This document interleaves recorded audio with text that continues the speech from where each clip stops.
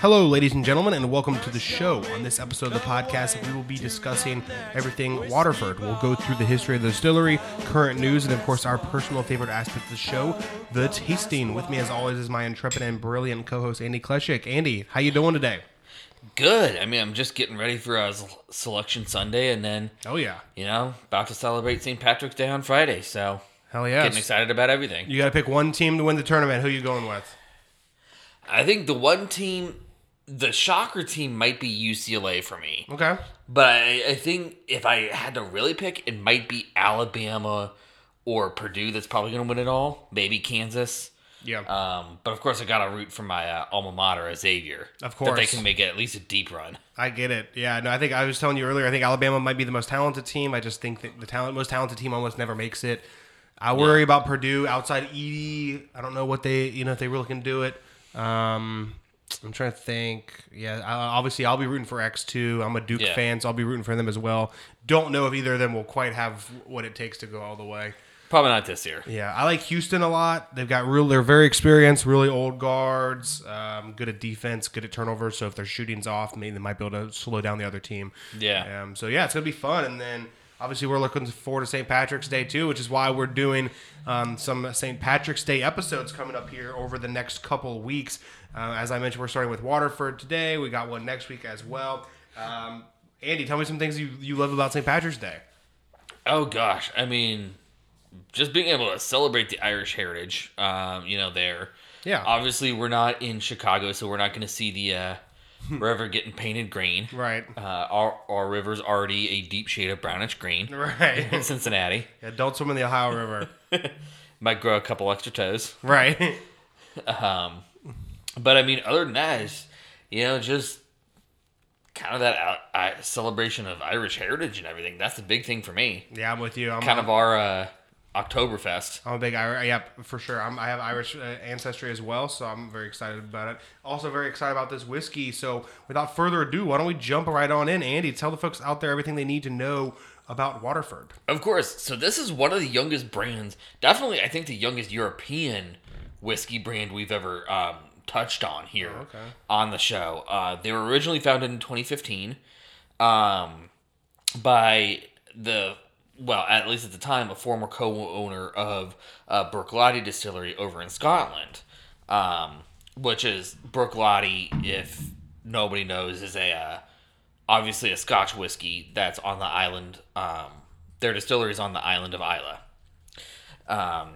But he decided to make the move over to Ireland and, found this distillery on his own, or co-founded at least.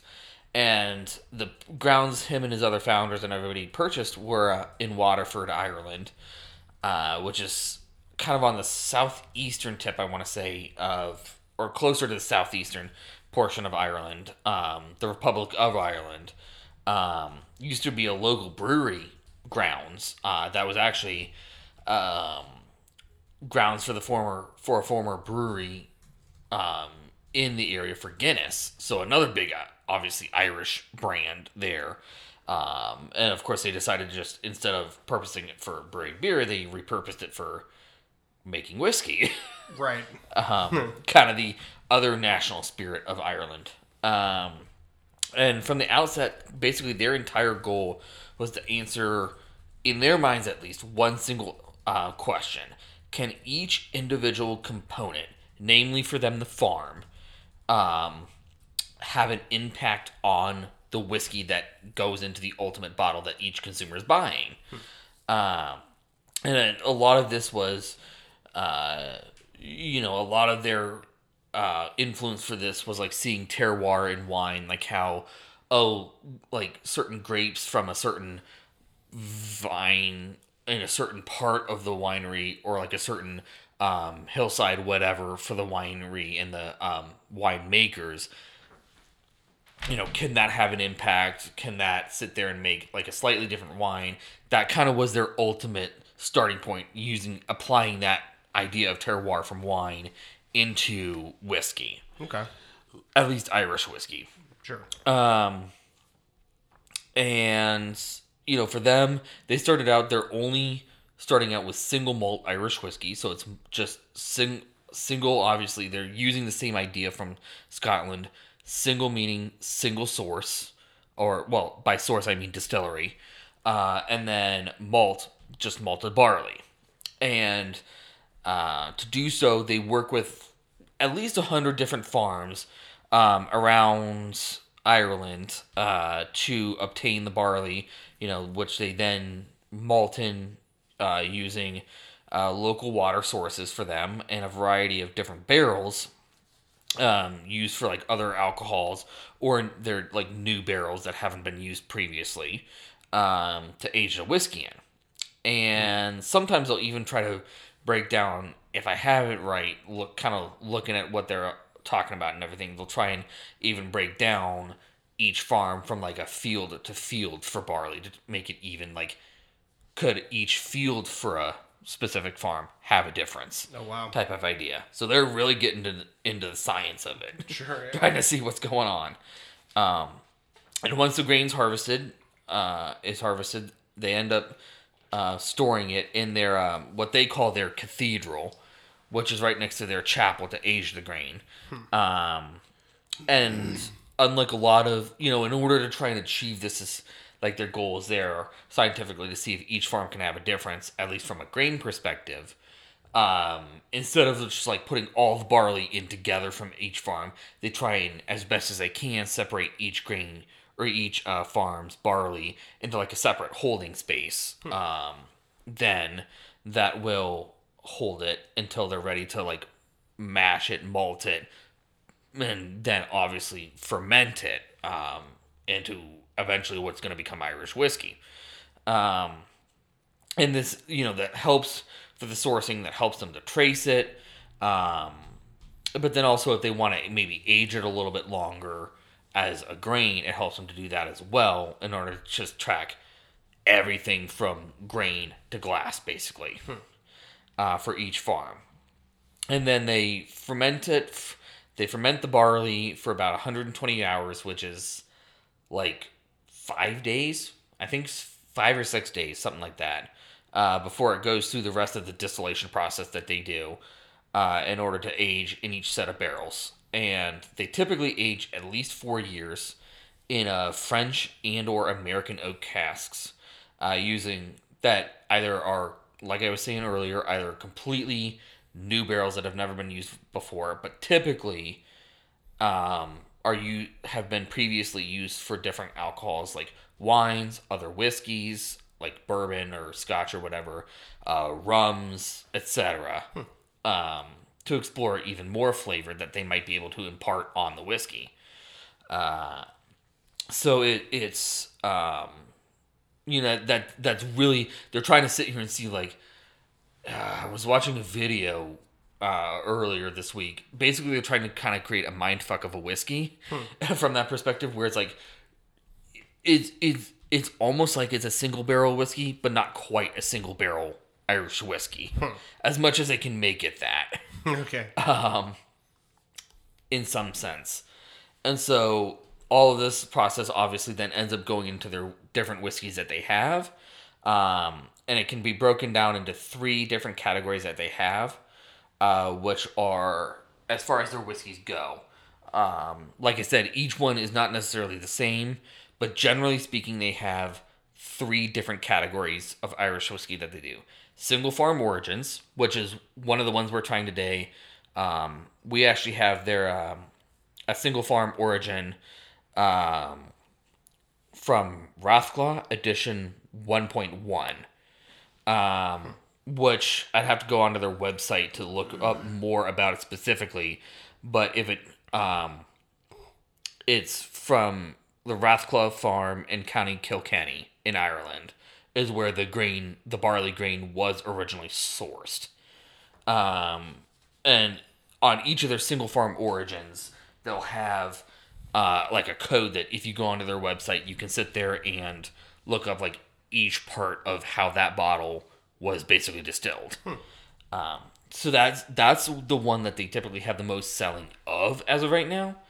I think they only really started having bottles, at least in our area in Cincinnati, start to be seen around here around 29, like mid or late 2019, early 2020, around there, or around then, for the single farm origin. Then they have their cuvee concept, which is basically they're taking a bunch of different distillate from multiple different farms that they've then aged and blending it together to see how those farms might harmonize together in a bottle, kind of like a typical like blend, like a blended Scotch or blended Irish whiskey, or like just a typical like bourbon that would be just like a bunch of different barrels or a bunch of different farms, whatever, blended together. See how they do. Gotcha. And then they have the last series that they have is their Arcadian Farm Origin, which is this is their range similar to the single farm origin, where they try and take from one farm, but in the Arcadian Farm Origin, instead of the single farm origin, they take a lot stricter rules in terms of like pursuing farmers for this range who focus more on like the land and biodynamics, who focus more on trying to create better flavor for the barley and a purer flavor for the barley that they use in order to make a purer flavor for the whiskey, instead of just focusing on, hey, we're going to focus on getting like a lot of yield imperatives in terms of the amount of barley they're producing. Gotcha. So there's a little bit more limited series there for the Arcadian. Cool. All right, we ready to give it a taste? Yeah. Sounds good to me. Andy already kind of laid out the whiskey that we're going to be trying today, so pour yourself a glass and join us. As always, we're going to start with the nose.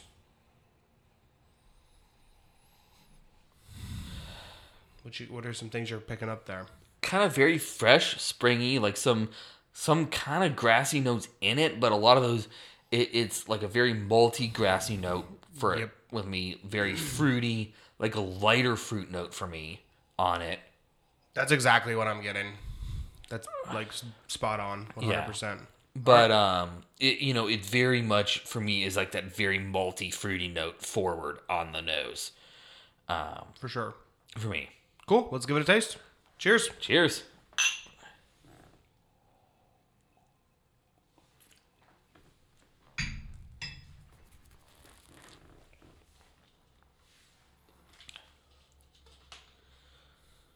Okay. Pretty good. I mean, I like it. I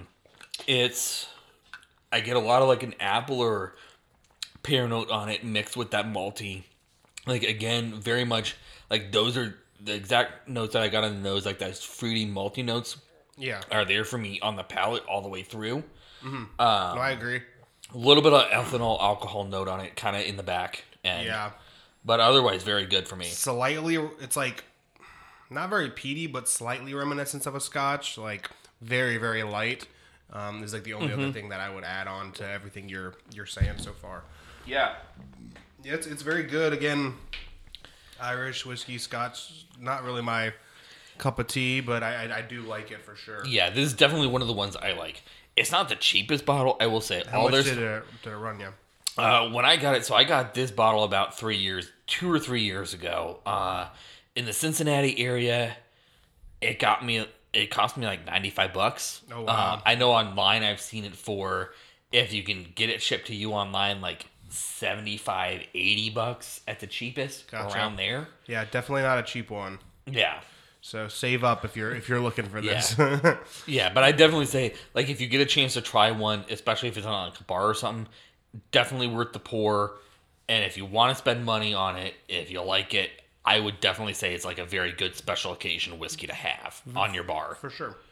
All right, folks, that's it from us this week. Make sure you go over to Apple Podcasts, Spotify, or wherever you get your podcasts. Please subscribe, leave a review, listen to every episode, and share every episode of Distilled Discussions with your friends. Follow us on social media, Instagram. We really do appreciate your guys' support. Have a great week. Pour yourself another whiskey, and don't worry, America. We'll be here to drink with you next week.